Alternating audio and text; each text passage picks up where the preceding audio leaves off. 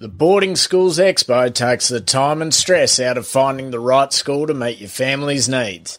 By bringing schools to major centres where they are all under the one roof, the Boarding School Expo gives your family the chance to discuss your educational needs directly with representatives of the school. In 2022, they're launching Boarding Expo 365, a virtual expo reaching families across Australia.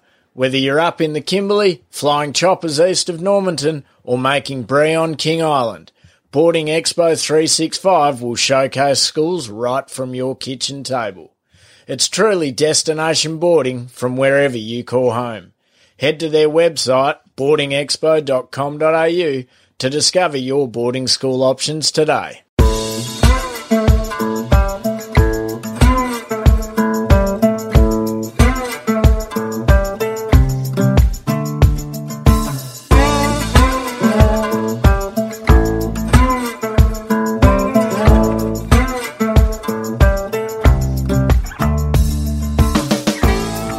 You're listening to the Central Station podcast, where we bring you true stories of what life in the outback is really like and why many wouldn't live anywhere else. So pull up a stump, pop the billy on, or crack a cold one as we talk to the men and women who call some of the most remote parts of Australia home. This podcast is brought to you by Ariat Australia, the perfect choice for the tough jobs.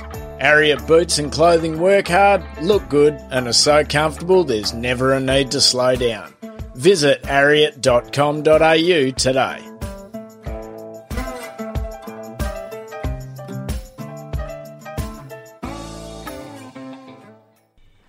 Nikita Morris doesn't like being called an influencer, but there are tens of thousands of people who avidly follow her every move on social media, captivated by her candid stories about station life and her stunning good looks. But she's so much more than a pretty face. In this episode, Nikita opens up about a love of history, tradition, and growing up on Andulia Station.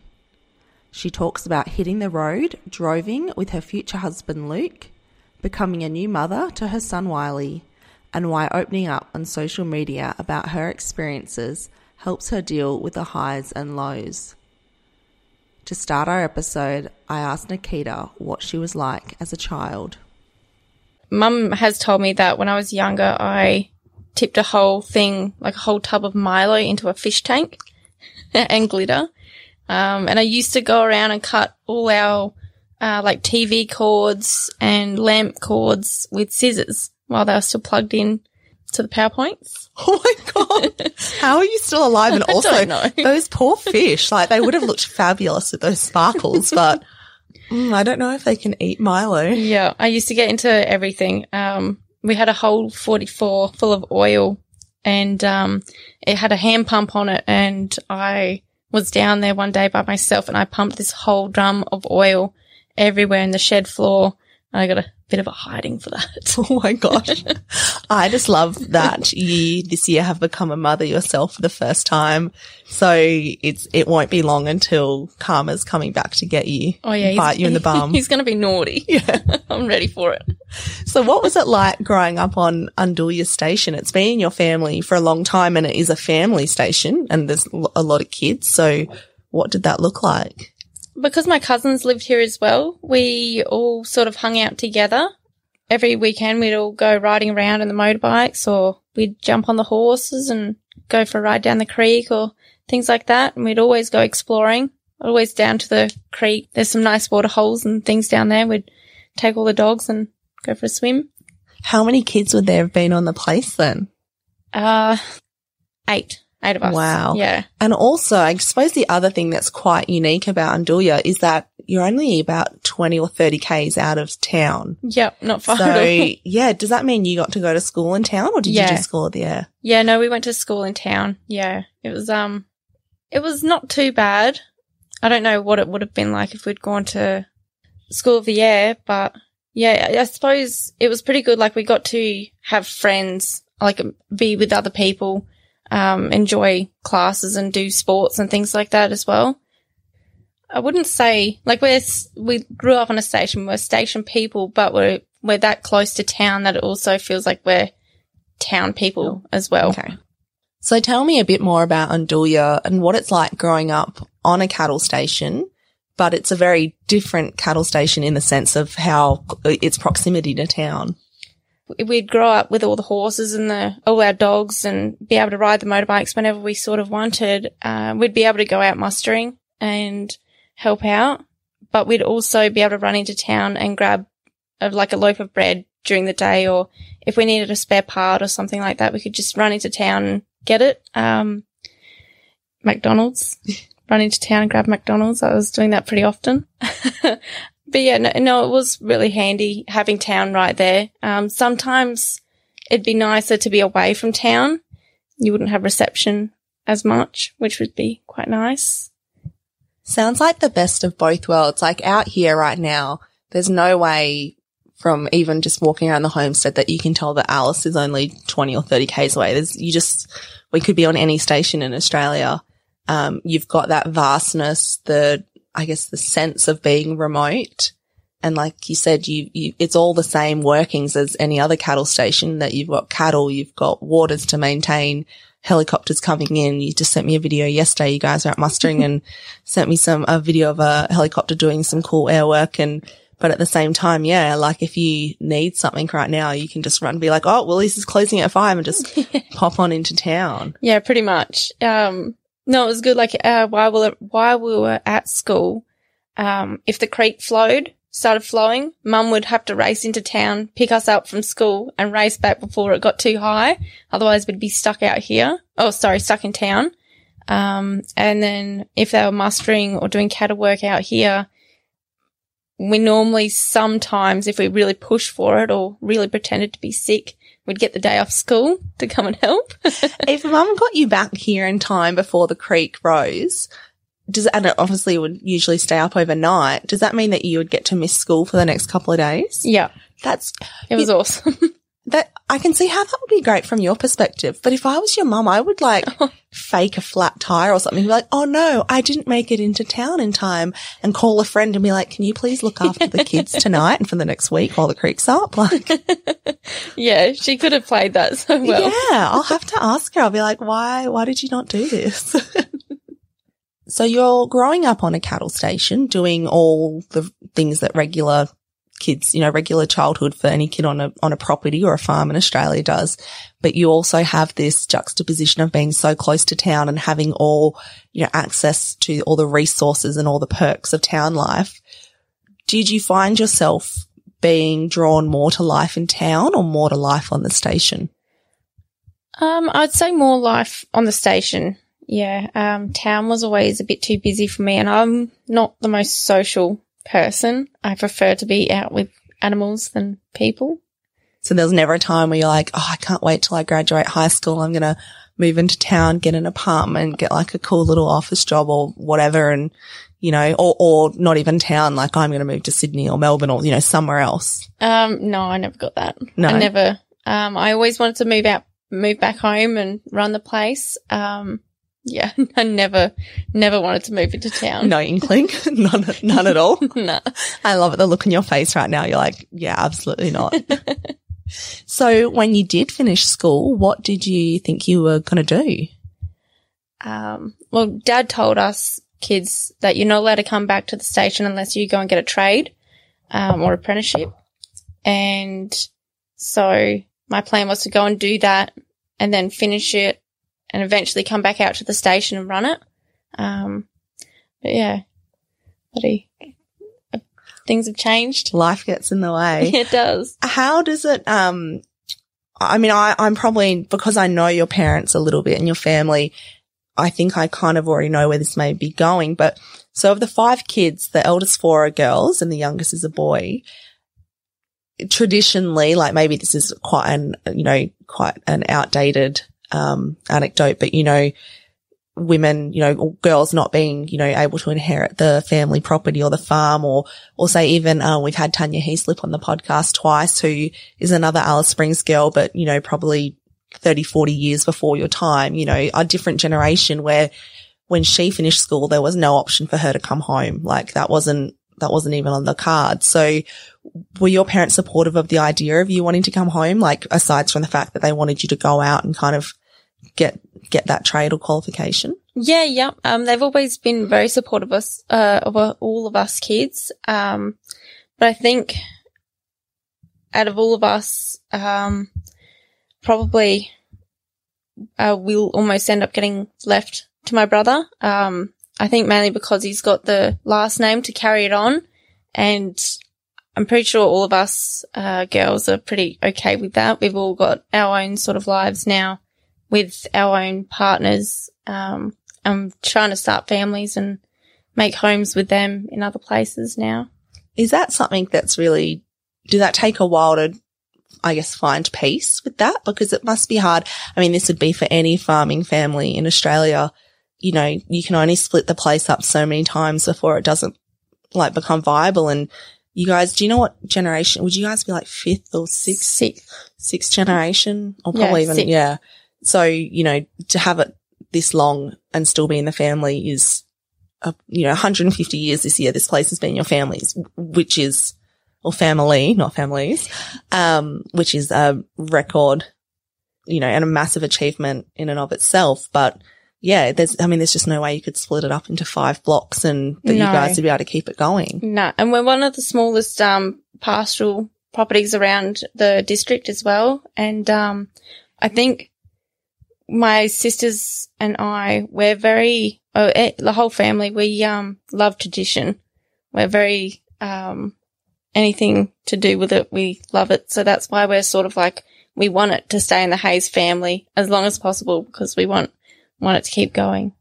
What was it like growing up with that tradition then, and knowing that, this piece of land you're on and the home, the homestead we've just come over from has been here for, now 150 years. So I guess, 120 something, since you've been around, and there's photos you walk into this one room and there's these really old, amazing photos. They look like they've come off the Titanic, which they probably have actually.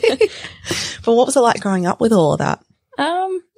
It was pretty amazing. We, I don't know, like history, has always been a really big part of our family.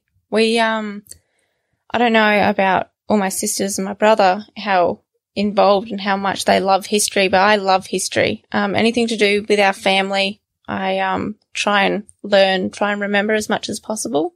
Like there's so many stories that Dad can tell, and he just knows everything about, well, pretty well everything about our whole family history. And yeah, I'd like to hopefully learn all that too. It's pretty incredible to have the records you guys do. And so your dad was saying there's like a diary from... Yeah, there's a diary of every single year since 1924, I think, or 23. Yeah, so every single year since then, there's been a diary, and every single day there's an entry. So, even Dad now, he keeps a diary every single year, and every single day he writes in it. What can you tell us? I know we'll get a lot from your dad in his episode, and I know also, full disclosure, I'm putting you on the spot because you have a 2-month or almost 3-month-old newborn baby. So we know baby brain is a real thing. I also know that you've had a concussion in the past, which also has played some tricks with your memory. But just to put you on the spot, you said you love history and learning about your family. What's the thing that you've loved learning the most, or that you find the most interesting? I think I find the most interesting would have to be about the women that have come out and that we're putting in the steel post for the telegraph line. I find it amazing, like the clothes that they wore back then and how hot it is today, how hot it would have been back then as well. And the amount of clothes that they wore, and all white. I don't know how they stayed white. And just how tough they were as well. Like the women were just as tough as the men. And it's funny, you see stations now and there's almost more women working on stations than what there was.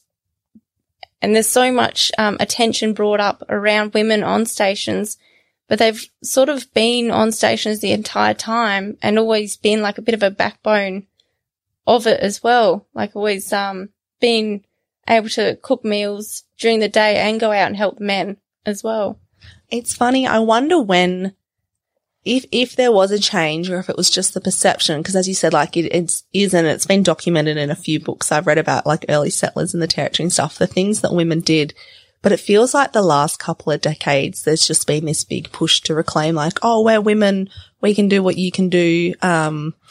You know, give us a fair go, all that kind of stuff, which I get. I'm not saying it's not like it's unfounded. I'm like, oh, I'm going to be, I'm the same as you. I'm going to be getting some people like their backs up. I can already hear the haters like hissing at me in their cars. All the feminists. Yeah. But at the same time, like there was a time and I feel like there was a period of time probably not that long ago where it was like, oh no, you know, I'll say somewhere else or whatever, you know, like, oh, we're sharing like, you know, get out of the shed and go cook, smoke or whatever. And I know that definitely, and I've certainly felt it as a woman before, like being like, oh, you're the, but knowing that back in the day, like you said, there were women that were putting in these steel posts for the telegraph line and doing all these other things. Like, how did it get from that and then I guess go backwards to get to some other weird point that we're kind of clawing our way back from now? Like, how did we go backwards to be coming forwards now? Yeah, you're right. It sort of went from like, women were sort of out in the, like stockyards and things like that actually helping. And then it sort of got pushed that they should be in the kitchen.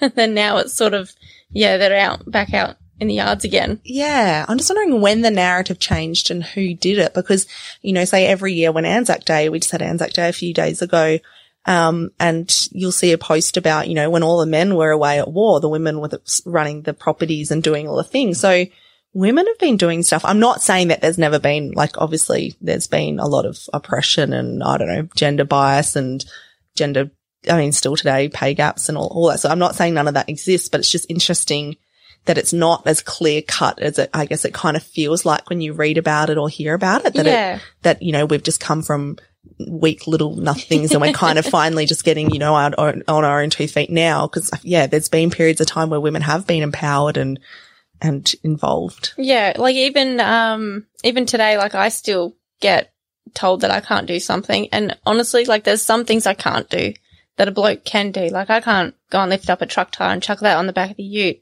unless I tie a rope to it, put it up in a tree, like tow it up tie it to the car, tow it up a tree and then tie it in the tree and reverse back.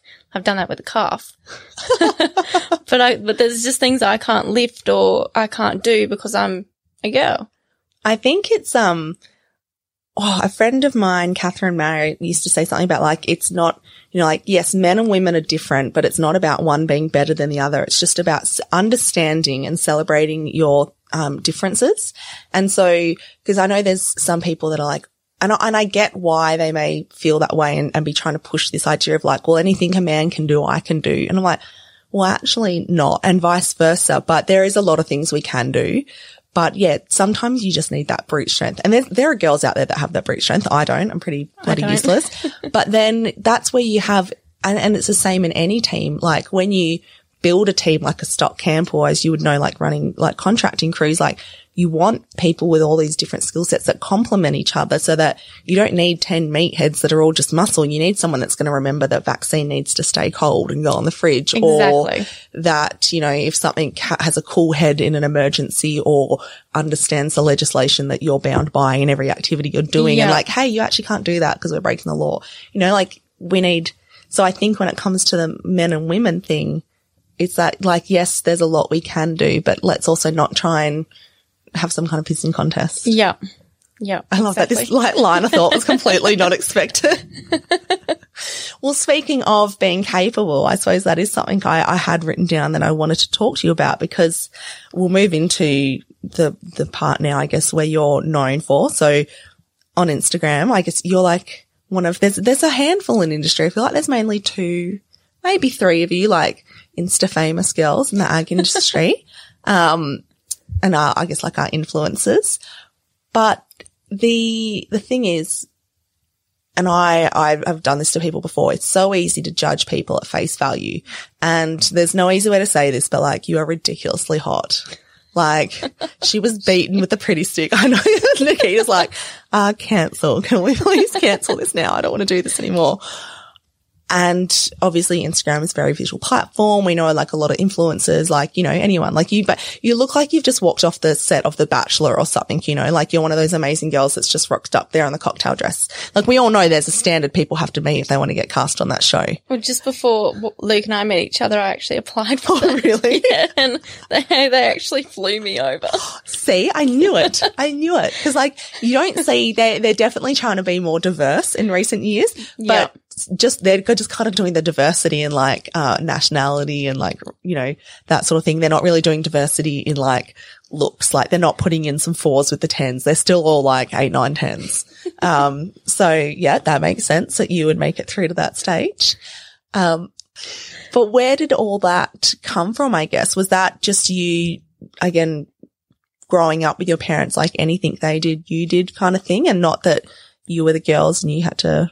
Yeah, pretty much. No, I was a tomboy as a kid, and I was always out with Dad. We'd go around, and do ball runs and go mustering and drafting all the time. We used to go out to the gardens and, camp out over there. Even when there was bushfires, Dad and I used to go out and we'd spend, a couple of days just there fighting fires and, trying to sleep on dirt and stuff like that every time you got a bit of an hour. But and that's a station for everyone listening. She's not talking about her backyard. Oh, sorry, yes. The gardens. But yeah, we pretty much just grew up doing that sort of stuff. I don't think, because they don't teach anything like that at school. Pretty much everything was just taught from my parents, and Luke's taught me a fair bit too, actually. He has. Coming back to leaving school, what did you think you wanted to do and how did that actually pan out? I don't think I really had a plan in my head. When I left school, I was in I had moved back from boarding school in year 11 to come back to school here in Alice, and I did a term of year 12 in Alice Springs and was like, no, that's enough for me. I don't like school. Turns out I actually did love school once I'd left. But I went straight into a beauty diploma, so I'm a beauty therapist by trade. Oh, so your dad said go off and get a trade, and you did? Yeah, I did. Yeah, I thought the way you were talking about it before, you meant like, oh no, I never got a trade. You did get a trade. Yeah. Hey, it's still a trade and it's very valuable. It is. My course went for like a year. It was the quickest one I could find. And I chose that. So that I could go back out bush, and yeah, that's what I did. As soon as I finished that, I just went back out bush. I think beauty therapy is actually a pretty handy trade to have because it gives you off-farm income and diversity and options. And I've actually had this, I probably shouldn't put this in the podcast because someone's going to steal my idea now. I was actually looking into doing a course like during COVID because I was like, how good would it be if you got like a little trailer set up with like the table in it, like a little air conditioned trailer, and you just take it to all the camp drafts and rodeos.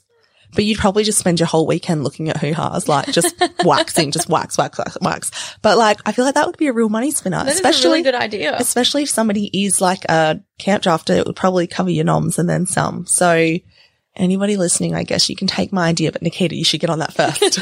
That is a really good idea. Yeah. Like a little transportable, like thing. Like, you know how they have those dog washers? Yeah. Like that. Trailers. But that, or same like, you know, the little ice cream vans or, hot chip vans that you see at all the events. You could take it to all the rodeos, to everything. Yeah. And for any, you know, bush event, people don't often, especially out in stations, don't get to go into town.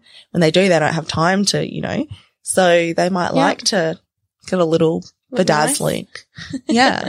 So you got your trade, probably, not quite what your dad had in mind, but he said a trade. He didn't specify that it had to be agricultural or mechanical or engineering. No. So he just said a trade. And I kind of picked beauty because if anything ever fell through with cattle work, like beauty is something that will always be around, and it's really easy to get into because everyone's always looking for workers in the beauty industry. Yeah. And it's diverse skills. Like you'd still need to have some kind of business acumen, be a people person, manage relationships. And that's something you would use in any job anywhere. So you've got those transferable skills and you always know how to make yourself look presentable. So with, attaining that, was Dad happy to let you come home and work on the place? Yeah. When I'd finished up all my beauty. Dad said, come out home and, yeah, we'll make a start. And so how long were you at home for? I think it was 3 or 4 years. I'm not 100% sure. One of them. So what was it like working at home? I suppose we often hear stories of people being like, oh, I can't wait till I grow up and I can like get out of this town, or that sounds like such a cliche from a movie or a song or something. Everyone seems to hate their hometowns in like every TV show, movie, song, everything. I don't know why. Hometowns aren't that bad. Every American country song, like, you know, or I just want to get as far away as possible. But you were like, no, I want to come back. Like, yeah, I'm probably like that with town. I don't like town. Yeah. But I like home. Yeah. I really enjoyed being back. It was good because I got to experience it as I was older. And I got to actually go out and go on adventures and see things that I'd never seen before, and just things like that. It was good. Like a different level of responsibility. Yeah. And I was older and I could actually appreciate home a lot more, and things like I learnt, Dad had taught me how to track cattle and dogs and things like that. So I was constantly still learning things. That's good. I guess that it goes without saying then that you must have a pretty good relationship with your parents and get on with them to be able to come back as an adult and live. I love the look on your face now. And live and work with them, you know, full time. Like you'd have to, I mean, if you didn't get along, that wouldn't have worked out, especially for 3 or 4 years. I'm sure it had its moments though. Oh yeah. Like every family, it has its moments. But we have always been a very tight family. Even now, we're still all very tight, and we've got a big family group chat. We all talk to each other on that, and even we've got another family group chat with all my cousins, aunties and uncles, grandparents. So we always keep in contact with each other, showing photos and videos from our day and making sure we know how everyone's going. Oh my God, my heart's melting. This is like when I watch Keeping Up with the Kardashians, I get like really envious of them, not because of like everything else that people usually focus on, but like how tight they are as a family. And I do remember very clearly last year at your wedding. So how old would you have been? Last year, this year? Vaguely. How old am I? Yeah. She's having that baby brain's coming in. She's having 26. Okay. And so your little brother would have been 17 last year then, because it was last year of school. Because it was the 18th this year. Okay. I remember that. So there's 6. So about an 8-year gap between the eldest and the youngest? 9, I think. 9. Okay. I remember very clearly last year at the wedding, like all you siblings dancing. And then so there's 4 girls and your little brother, and he was like swing dancing with all his sisters. Like you guys were just having the best time. And I was like, my little brother, there's no way in hell he would do that. But also, even now as like a 30-year-old guy, he wouldn't do that. But as a teenage boy, you'd be like, oh, like that's not cool. And oh, that's my sister. Like your family was just having the best, like most innocent, joyful, like happy, like pure, joyous time. And I was there being like, oh my God, I want to be adopted in. Like, I wonder if they want a 6th child. Like, it was a great party. Oh. It was obviously a wedding, but just, it was so chilled out, and everyone had I think everyone had a good time. And that night we didn't go to bed until like 7 o'clock the next morning, but it was just such a good party, and everybody got into the dancing as well. Oh, I just love seeing how, I think because I'm one of 5 and our sibling dynamic is like, we're still like friendly and close, but not on the same level of you guys or the Kardashians or anything, or even our family. So when I see families that close, I feel quite envious. And like, I think, yeah, what you guys have is really special. So when you came home to work for 3 or 4 years, being the eldest, and you would have been in your early 20s, the rest of your siblings would have still been teenagers, and your brother still probably just starting high school or something. So I guess, was that also a draw card to keep you home and around, is that you still getting to kind of see them grow up and be around them? Yeah. Well, I had 2 sisters at boarding school in Adelaide at the time. And then my little brother and other sister were in school in town. And then eventually they have all gone to boarding school as well. So we haven't really got to see each other a lot. My second oldest sister, she went to boarding school since year 7, and she'd finished year 12. So we are a very tight family, but we've also, because we've gone to boarding school, we've sort of learnt how to wean ourselves off of family, like not be as homesick and rely on our family as much. Like we have been very independent. Yes. Yeah. I guess though that must kind of push you to learn to to make the most of the time you do have together, because you know that unlike if you all just went to high school in town and you all see each other all the time, like the time you're going to have sour on each other. is I guess you guys would have a lot more of a limited time. So yeah, to make the most of it. Yeah. And like, even now, like with Wiley, we've only been home for a month, and pretty well every single night, Mum and Dad will have Wiley for the night to bath him. So their Dad will be in the shower and Mum will come and grab Wiley, take him in. They'll give him a little bit of a bath, and then Mum will take him back out, dress him, powder him up, and then bring him back to me for a feed. So it's like their sort of little ritual before we head off. And I want to make sure that, because he's just started smiling and he's just started doing a little bit of a laugh. And I'm so glad that he's done that since we've been here. I can confirm that this child did a very charismatic, raised one eyebrow. I mean, he was probably letting off some kind of a fart, but he did give the whole one eyebrow Joey Tribbiani from Friends, how you doing, when I was holding him today. And I was just looking at him, I was like, did he just, I didn't imagine that. He did. I mean, it was probably some kind of a nerve reaction or something, and he didn't realize he was doing it, but I'm pretty sure it was the funniest thing.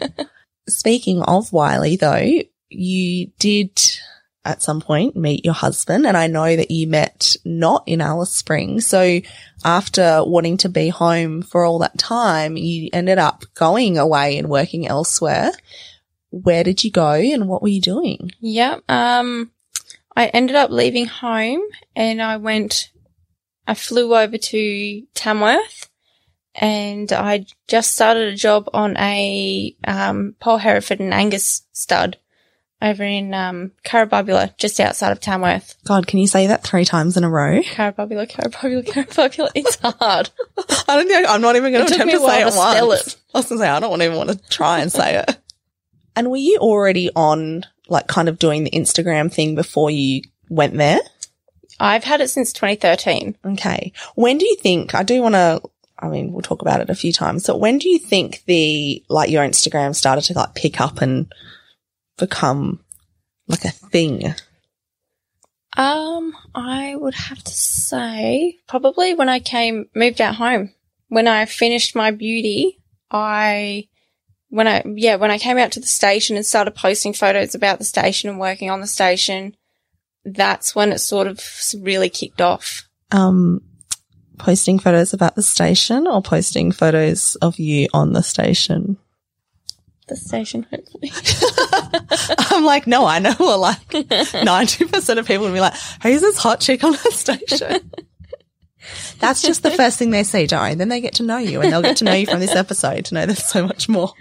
But you, okay, so you're already doing the Instagram thing, and you went over there, and tell me the story about how you met the future husband. You can't be shy about this, because they told your celebrant told it at the ceremony. Yeah, but I think if it was a full... She told the PG version. Yeah. You can tell the celebrant version then. Yeah, so I'd moved to Tamworth, Carabubula, and the people I was working for said to me, it was a Thursday night, and they said to me, do you want to come down to the pub for a schnitzel night? So I was like, yeah, sure, I'll come down. So we went down there, and Luke had already known who I was before I even got there. One of his friends told him that there's this new girl that's just moved. They saw my Instagram. There's this new girl that's just moved here. Come down and check her out. She's here at the pub. So this Instagram girl's here in real life. Yeah. So Luke drove an hour from where he was to come and just see me. And did he bring something for you to sign? No, he didn't even talk to me. I was sitting there and I was just looking over, and all of a sudden I saw him coming towards me, and I was like, oh, he's really cute. And I was like, I hope he's part of the group and stays. And he was, but we never spoke or anything. We just like sort of looked at each other every now and again. And then that was it. And then Saturday night, the same friend messaged me and said, hey, did you want to come down to the pub and meet a few people? And I was like, yeah, sure, that'd be great.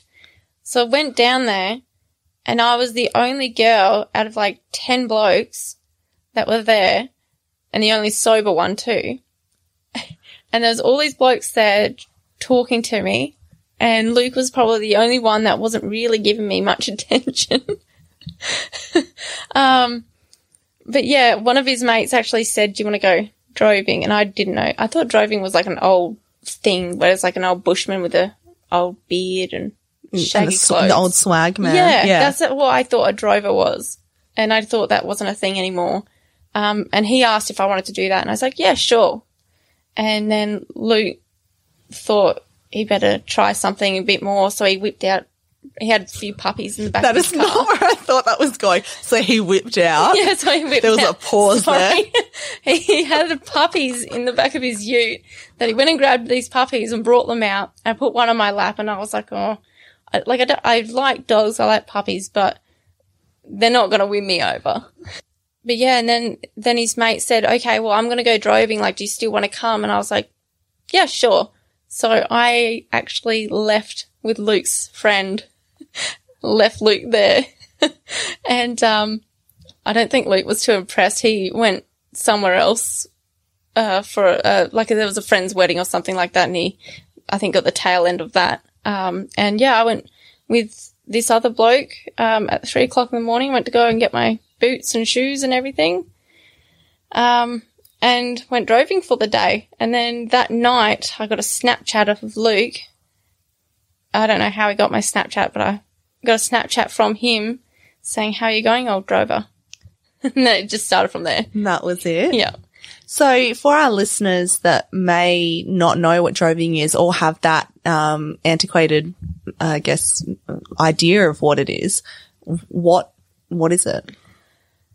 Pretty much you have your mob of cattle, and you take them on a stock route along a road or wherever, pretty much just feeding them along the sides of the road.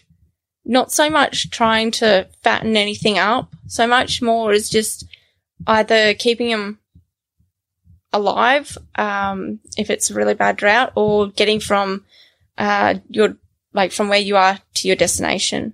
Yeah. Most people have like a few horses in their plant, and motorbikes and dogs, and they'll just go from, I think it's 5 kilometers. You have to, if you've got a grazing permit, you can sort of graze around, but I'm pretty sure you have to move at least 5 kilometers a day. Oh, wow. Yeah. That's, I guess that's not that far to move, but it sounds like a big number. So people are taking their cattle out to, I guess, eat the grass that's not on their own property, kind of like that, like government land or, designated areas that is kind of no man's land in a way. Like, we drive down the highway here and, well, actually maybe not here because we're driving through your station, but you're driving through a highway somewhere and you see fences on either side, but there's still that verge that you might see the council slashing otherwise. But and it's sort of like a gisting, but on the road. So you still pay your rates. So I think it's a certain amount of cents or dollars per animal, to be on the road. And then sometimes there will be like a, registered dam for the mobs that go on the road, but sometimes there's not. So you've actually got to cart water out to them with a portable trough as well. Sounds like you know a bit about droving. After that day, did you end up doing any more of it? Yeah. After that, Luke and I ended up getting together, and we've had 2 mobs of cattle on the road since we've been together. Oh, wow. And so how long were you on the road at a time for? I think our longest time was probably around 5 months. 5 months. Yeah. So it's not that long, but it's long enough to be sleeping in the back of a horse truck on a swag. No, 5 months is a pretty long time to be like not living in a house, like to be living out of a swag, a bag. and sleeping in a horse truck. So for these 5 months, was it just you and Luke, or did you have other people with you? It was pretty much just, me and Luke. Wow, if that's not one way to forge the relationship in fire. And it was tough. Yeah, you're gonna know one way or the other by the end of it. Yeah, that's for sure. Jump straight in, why don't you? Yes. It was a big eye opener. It was nice though. I quite enjoyed how sort of you'd have that many people dropping in all the time, talking to you and things like that, but it was also a very, I wouldn't say like a lonely job or anything like that, but it was nice to spend that much time with each other. So when you say it was a big eye-opener, in what way do you mean? Pretty much, like I didn't think that sort of stuff had happened anymore. And an eye-opener in a way is like there's some people that are very open to drovers and happy for them to come along and eat the grass on the side of the roads. But there's also some people that think the grass on the side of the roads at the front of their block is theirs, and they get very cranky. Did you have some run-ins with people? Yeah, I had quite a few blues with people. Really? Even though it's all, you've got permits and paperwork and it's all approved, all done by the book, you still had people. Yeah. How awkward would that be? Yeah, it was, I don't know, I'm not a very confrontational person either. So when I do sort of have a blue with somebody, I like, my whole body sort of goes into like limp mode and I'm just like, I get hot and I just start like, not so much going off, but I don't control anything I say. Do you get sassy? Yeah, I do. I had one lady have a go at me, and as she was having a go at me, I was in the car at the time. I just put the window up on her. She didn't like that very much. She drove off pretty quick. Good for you. And then I found out there was some other people where we were driving that we'd made friends with. She said that lady had bad-mouthed me to a sort of kids, all the other kids' parents at school. Oh, no. So, yeah, they all knew me as this little blonde girl that had a go at her. Oh, wow. How long would you be in one area for at a time? We were sort of just around Young at the time. So it's not like you can, like in 3 weeks' time, she'd be way off in the distance. No. Like she's still kind of nearby. Yeah. Well, our first mob we had was at North Star. And our second mob was, in Young, but we sort of went from Cootamundra to Young. And then because we were in these little side roads all the time, we didn't really get out of town. Like we actually went through a few streets of town. So, well, how does that work with, I'm guessing obviously the cattle are going to go to the bathroom when you're droving, and cattle trucks have to take certain routes to try and, avoid excrement getting in, so you don't litter the main street. But if you're walking cattle down the main street of town, do they expect you to come back and try and clean up after them, or just let cars drive into it? Well, we never really made it down the main street of town. We were just sort of on the outskirts, and we went through a few little side streets. But yeah, no, we just sort of left it. Let them do their things. And so you'd make friends with other people along the way? Yeah. We've actually made friends with a lot of other people there. That's so what were your jobs that you had to do while droving? So were you guys both on horses? Or I feel like I've seen a lot of photos and videos of you on a motorbike as well. Yep. So Luke also had some people's horses that he was riding for them at the time, and I was sort of a bit of both, motorbike and horse. My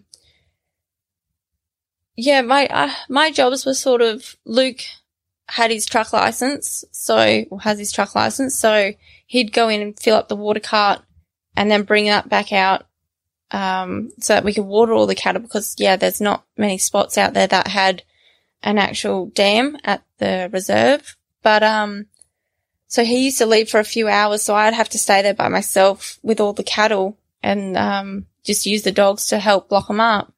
And I'd have to sort of ride from one end to the other end pretty quickly just to make sure that nothing's sort of going any further and running away. But yeah, also my jobs were, there was a few places where the cows had got into somebody's yard. So I'd have to fix their fence, and just things like that. I know there's all these things that I should be asking you, but I'm really just thinking about all the mean, grumpy people and wanting to know all those stories, but I won't make you go into detail on that. I just, that's certainly something I've learned, like something new I've learned today, that, yeah, even though it's, that land is, you know, a designated stock route, that stock route, depending on what people want to call it. Yeah. And so how soon after you guys got together did you go droving for the first time? Pretty well straight away. I was still working at the stud, and Luke was contract fencing at a place at the time. So I went and helped him. I'd left my job and went and helped him. And then at the same time that he was doing that, he also had had the droving mob on the road, but he'd sent one of his friends to go and do that. But we'd go and help every sort of weekend just so that he could get a bit of a break. And then it wasn't until just before COVID, we went on, it was Boxing Day. We left from Tamworth to go to Young for 5 months. Yeah, and then we got to March, I think it was. Oh, April. It was like a week or two before our wedding, and then, yeah, COVID hit. Yes, so that is, definitely remember that. Yeah. So yeah, I don't know, people may not have put it together, but I was at your wedding because, I was taking some pictures, maybe. You were the first person I ever said yes to photograph their wedding. But coming back to the droving thing, so we've heard about, I guess, some of the not so great parts, but what would the best, or what, like the best memory be, do you think? Or the memory, or something that just comes to mind, and there is a look on your face now, so I know there is a story that has just popped into your head. Oh, yeah. Luke and I were at the tail of the mob on horses, and Luke said to me, we had the ute around the same sort of area, and we weren't far from like train tracks and things like that. And Luke said to me, I'm just going to run up in the ute to the lead and just see where they are and point them in the direction of where the reserve is. So you just keep bringing the tail. So I was like, oh, yeah, I can do that. Righto. So he left, and and I had his horse, like bringing his horse along. It got to like an hour, and I was like, where is he? And so I called him, and I was calling him, and he wasn't picking up. His phone must have been flat. And I was like, where the heck is he? I got to the lead, and they were just everywhere.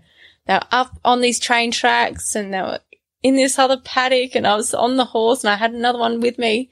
And I was like, didn't really know, like I was so flustered with what was going on. I was trying to get the cows off of the train tracks because the train came past like every hour.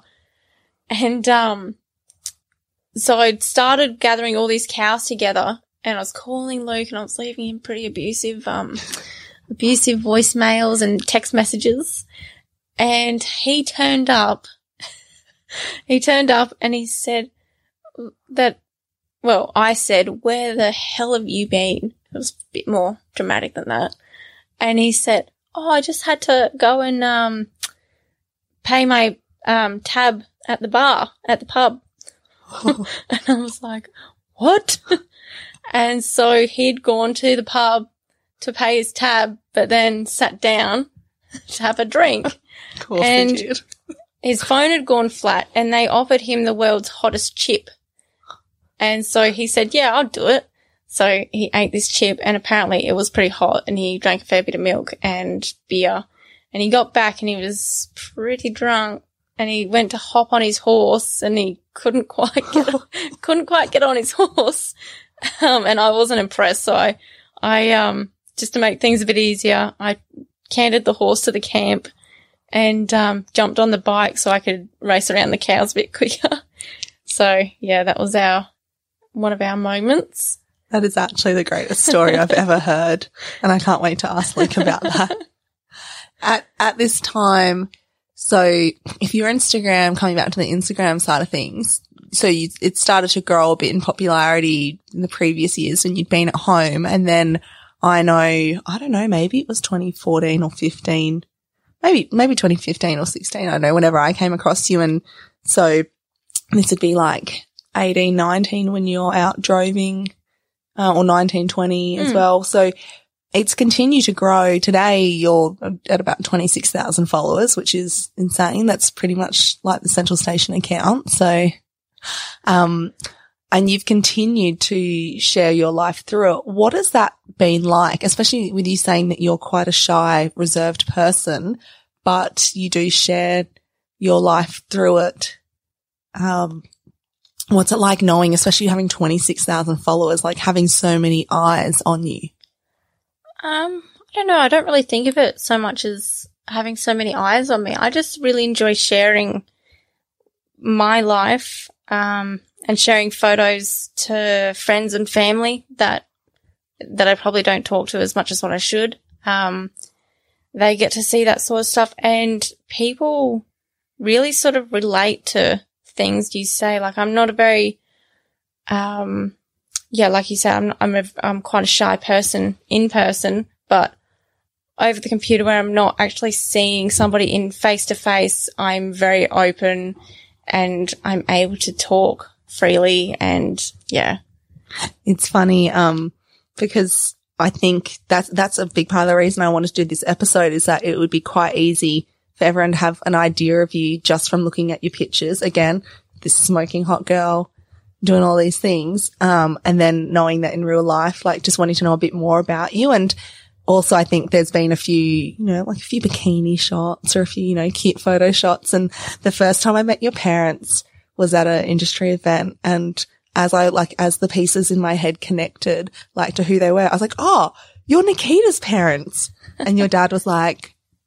yeah. I mean, we're also like our own people, but yeah, we're her parents too. And I think that's certainly not the first time somebody had referred to them as Nikita's parents rather than like your, their child. Yeah. Ben and Nicole's child. So I think it's, because yeah, you're quite well known and quite popular within industry. It's led to like some modeling, a lot of like brands wanting to work with you. But yeah, I just wonder what it's like.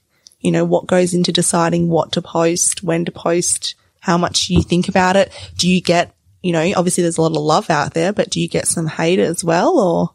Yeah, I, sometimes I don't probably post like the best things. Like sometimes I won't think about a photo. I'll just post it and be like, probably shouldn't have posted that. But what kind of photos are we talking about? Pretty much like I shot a wild dog and posted that. It's still up there. Posted that I'd shot some camels. I'm pretty sure that's still up there too. And I got a lot of hate for that. People telling me I should kill myself and things like that. You're joking. Yeah. Really? But I think people don't really understand how much damage and how much of a pest those are. So, and I just want to be able to show people, I don't know, probably shooting something and posting it's probably not the best thing. But sort of get it out there that they are a pest and that they make a problem. It's a fine line to walk with, wanting to educate people or make things available for them to educate themselves and share the reality of something. But, I guess we're in such a politically correct, very sensitive world these days that people can get triggered and upset pretty easily, because there's definitely tasteless. Oh, what was it like? There was this, I know there are still magazines like it, but I remember seeing a magazine a few years ago on Facebook called like Babes and Grunters or something about like chicks that did pig hunting, and they're all it's like hogs. No, what is it? It's just like Boars and babes. yeah, and it's just like all these girls in bikinis or whatever, like with these dead With their big pigs. pigs, yeah. And I was like, that is so tacky. And so, especially because like the way when pigs are killed in pigging, like it's not the greatest animal welfare outcome. I'm Be like, in a bikini doing that. no. Or like even once it's dead, if you got changed into a bikini, like, I don't know. So I was like that. So there's some pretty tasteless, tacky things out there. But it's not like you're out there holding this like wild dog, you know, being all sexy with it. Like you're in work clothes saying, hey, and I know I remember that post because we also put it on Central Station. And so you had the picture of the dog, but then you also had, I think it was like CCTV footage of the pack of them attacking a calf and being like, and this is why this has happened. So it must be a really hard line to not want to fall into the trap of just posting, I'm a pretty farm girl and look at this sunset and this windmill and my cute cowboy hat and look how, you know, like quintessential my life is when you know like you want to put the reality, but you know people also really just want to see like one side of things. Yeah, I want to be able to show the reality of things, like even since being pregnant as well, or while I was pregnant, there was so much I had no idea about, but I posted about it, what I was going through, and I had so many women that were pregnant tell me that that's exactly how they felt as well. But they said that they didn't realize anybody else felt like that. Yeah, I admit I was surprised. And I love, like you put up a post only a few days ago about like your post-baby body, and like I think there's a series of photos, and you just, I guess, again, like we can just put you in this like uber hot girl category, and you just kind of don't think about how those things, or that somebody in that like level of hotness would be going through the same thing as like, you know, the common folk. I love that you're like, why are you saying this? But yeah, you've been very candid with a whole range of things, like, so from like station life and now with motherhood, that side of things as well. Yeah. I'm probably one of those mums that post too much about their baby now. But my Instagram's just mainly all about Wiley. But yeah, that photo, like the series of, like my body changing through the pregnancy and post-pregnancy was actually really hard to post. When I first had Wiley and I was still in hospital, I didn't realize that you don't lose that sort of straight away, because I'd seen videos and TikToks of all these girls that lost all their belly, and I didn't lose mine. It was like a balloon there still. So I used to break down crying all the time. And then like all my bum had stretch marks, like purple stretch marks. My boobs got purple stretch marks all over them. And I used to cry about that all the time. And my legs got cellulite. And then like my stretch marks, the colours have gone away, but they're all still there. But now I've kind of got to the point where it doesn't really bother me. My stretch marks don't bother me at all. It's probably more the cellulite than anything. And I think since having Wiley too, like I've gained quite a fair bit of weight. Not a heap of weight, but just it's like I've filled out a lot more. 10 kilos. I was doing the math on your post the other day. It's like 10 kilos. But, I know. But I can understand, you know. But it's hard going from like the 55 kilos before being pregnant, and within 8 months, because Wiley was early, within 8 months gaining, getting up to 70 kilos. Like that was a very hard thing for me to register in my head. And then after having Wiley, that not going away, but I think it was probably more just, baby blues as well, sort of mixing in with that. Yeah, there's a lot going on. Like you've got, any potentially like postnatal stuff and changes your body's gone through, the change in just your life as well, of like what you were able to do and now you can't go 2 minutes without the little tiny human needing something from you, and there's a lot going on. So what inspired you to make that post? Pretty much there was a lot of sort of pregnancies around the same time as mine. There's a lot of babies born within January, February, March that I know of. I know of like 10 babies born around the same time as Wiley. So I kind of just posted it hoping that they would see it as well and see that, yeah, it is fine. Like if you gain weight, if you've got a bit of cellulite, it doesn't matter. And I think that's really important. And what you've done is really important in that even though we may think we're at a day and age where, you know, that's happened a few times and we kind of know, you know, that not everything we see is a reality and whatever, even though we kind of know these things, like it doesn't really until I think there still needs to be a lot more of it before it actually something changes in our minds, because there's so many people you see like Kate Middleton or Meghan Markle or whatever, you know, have their baby and then walk out the next day in their full royal get up. And you're like, your hoo-ha just got ripped from A to Z, or unless they cut open your stomach, which means you probably shouldn't even be carrying that baby. Like whatever's happening underneath that immaculate red coat and all that professional hair and makeup, like it's not realistic. And there are people that within say a month or whatever, maybe that little bump goes away or big bump. And there's people that 6 months later still kind of look like they're pregnant. And it's not that they've done anything wrong. Like everybody's body bounces back differently. Yeah. Like you just grew a human, for God's sake. Yeah. Everybody's body is completely different. Yeah. Like I noticed today, like when you said something about like your pre-pregnancy genes, like not fitting the same way.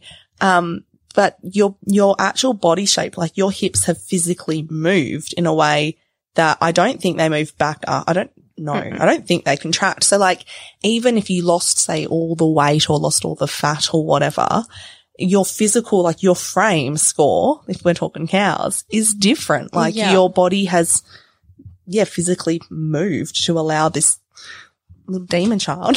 He's not a demon child. He's adorable, but you know, to come out. So there's going to be, you know, clothes are made to fit you. You're not made to fit clothes, but we don't really think about it that way.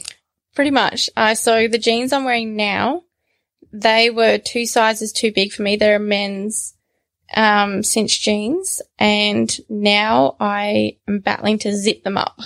So my hips, I've always been a very big hip sort of person, but my hips have got that big and my thighs have actually got that big that any pants that I did have would not make it past my knees. So, and dresses. I just bought so many dresses before I found out I was pregnant and I couldn't wear any of them. And now I don't fit any of them. So anything that I do have, I have to go over my head, over my shoulders to put on. Well, also men's jeans though, like men don't have hips. So men's jeans are probably not made for that either. But I guess I know I don't want to lose our non-rural listeners, like our city listeners for this next little bit. But I guess if you think about a cow or a heifer before she's had a calf, you know, they're like a little teenage girl or whatever. And then even when they've had a few calves and they're not, you know, big and fat and pregnant, you know, they're just like, you know, living their best life, looking good and fit. They're a physically bigger animal because they've grown and they're just, it's like a different level of maturity or something that I don't think you would ever, to stay exactly as you were beforehand would probably require some level of like malnutrition, which would be obviously terrible for you and the baby and just, you know, like I just think it'll become a new normal. Yeah. Yeah. I love how I'm like, here, Nikita, let me tell you how hot you are. And also that, yes, you may have gained 10 kilos, but you're still also way hotter and still skinnier than me. So you're still like 10 kilos lighter than me. Actually, you are. Yeah. You would be.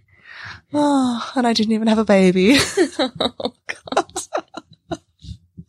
Oh, if you'd listened to more episodes, you'd know that this is probably pretty on brand and you'd be prepared for this. Like, hang on, nobody warned me it was going to be like this. So with the experience on Instagram, I am actually, I anticipated there'd probably be some hate at times. I was just thinking more from people being jealous because you're hot. Like that's me being like, oh my God, why? Why is she so pretty? It was like me taking all of your wedding photos. I was like, oh, I love this photo, but why is she so pretty? And then when I met you that day, I was like, oh, and she's nice too. No, I was like, and she's nice. Like I was just dying. I was like, can you at least be a bridezilla? Can you at least be like the devil? I mean, that would make you, you know, you can be one or the other, you know? So that's why I'm all personality, hey? But no, you've got it all, but that's okay. Nah, I was, I guess with the wild dogs and kind of anything that may be a bit controversial or sensitive for people in that area, I can anticipate some hate, but what do you find is a normal day's feedback or something that you get from people? Like, what has the experience been like having, like, do you get people messaging you all the time or reaching out or? It sort of depends on what I post. So if I post something like a bikini photo, I actually have a lot of older men restricted. Oh, wow. So on your Instagram, your you can actually restrict who comments things. Oh. So I have a lot of them restricted because they post a lot of Ooh. creepy stuff. So, pretty much that. But if it's something about Wiley, sometimes people will send back, like love heart faces and things like that in my stories. It sort of just really depends on what I've posted for the day. What has been the best thing to come from the profile that you have on Instagram and having, like, it's a great platform. Like, you have, you know, if there's a message you want put out, like you've got a great platform to start from, you know, that you can get a message out to a lot of people very quickly. It's opened doors. You've had, brand endorsements, I think, with like Wrangler and Aria. I know there's some potential international opportunities, you know, that may be on the horizon. Like, it's certainly opened a lot of doors for you, but what would you say has been the greatest, I guess, blessing of it all? Probably being able to post something if I'm needing to find something around Australia, like, help, like work. If I'm trying to find somebody to help us with a job, I can put a post on my stories, and within a few minutes, I've already had quite a few people messaging saying that they want to come and work for us, which is really handy. I thought you were going to say that through Instagram you met your wedding photographer and you thought that was like the best outcome ever. Sorry. No, that so too. modest, so modest. I do have a question here written down. What do you think is the biggest, and I guess I feel like this ties into the Instagram thing as well. What do you think is the biggest misconception that people have about you? I don't really know.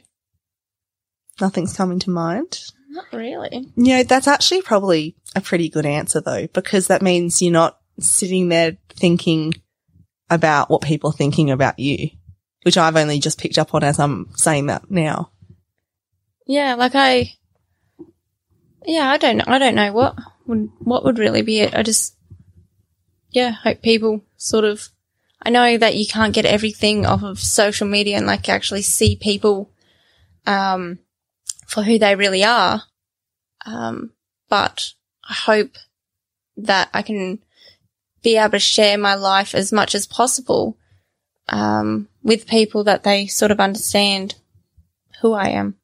I don't see myself as famous or as an influencer or anything like that. I sort of just, I don't know, kind of post photos, and I just enjoy, people interacting with my photos. People seeing them and seeing, how different life can be. Actually, we probably do need to get you back on the other end of a camera, because from memory, you used to take some pictures. I did. Because I feel like we'd spoken years ago about watermarking and stuff, your photo, like, so you used to, maybe we need to get you back behind the camera as well. I did. I mean, your phone photo's pretty good too, but thank you. You're pretty half-handy with a regular camera too, though. Yeah, and I used to enjoy it quite a bit, and then, I don't know, I just sort of died out of it. I think, I quite enjoy the video side of it, and all the little videos and clips that you can make off them as well. Yeah, are you into like those like reels or TikToks and any of that? Oh, not so much TikToks. Like I don't dance, unless I'm drunk. But I knew I should have filmed you on the weekend. But I really enjoy like the little clips people make, with like horses running wild or, like mustering and things like that. Yeah. Interesting. So much. We've covered so much in this chat. I'm not going to lie. I'm probably going to plan another one for when you come back. I know you'll be back in town in a few months for your sister's wedding. At this rate, I'm just going to try and photograph the whole family. I'll be 2 for 5 at this point. So I don't know. Better start making friends with the other sisters. They'll listen to this and be like, no. But, yeah, gosh, we covered so much from like what you were like as a kid and growing up and meeting Luke and a bit of the Instagram stuff. And then of course, women in agriculture. We totally got off topic there, but I do enjoy that. So I like to finish up every episode by asking the question, looking back on your life so far, and I put the emphasis on the so far because you're still quite young, wee little grasshopper, what would you say is the major takeaway lesson that you've learned? Mine would have to be, if you do live on a property or have been on a property growing up, I would say leave, go and experience the world and experience life. Like even now, I wish, like I love Luke and I love Wiley, but I wish before I had done any of that, I'd gone traveling overseas. Not saying that I can't do it now, but it's just a bit harder now and I have to probably wait until I'm a little bit older. But yeah, I would just say to anyone that has grown up on a property and is planning on living there, leave home, leave the property you're at, go and experience life on another property, or a few other properties, get a trade, see how other people work cattle and run their station. Everyone's very, very different. Some people are pretty calm. Some people are just wanting to get the numbers through. So, yeah, and it's good because if you can take what you've learned home, there's so many things that you can change that you and your family used to do and that they would probably be open to changing. And for someone that's not on a property, like a town person or a city person or whoever or whatever you do in general, I would say try anything and everything. Everyone needs to sort of push themselves to do things that they've never sort of done before. And even if it does sort of get you out of your comfort zone, you will definitely not regret it. You will learn so much more about yourself if you just push yourself.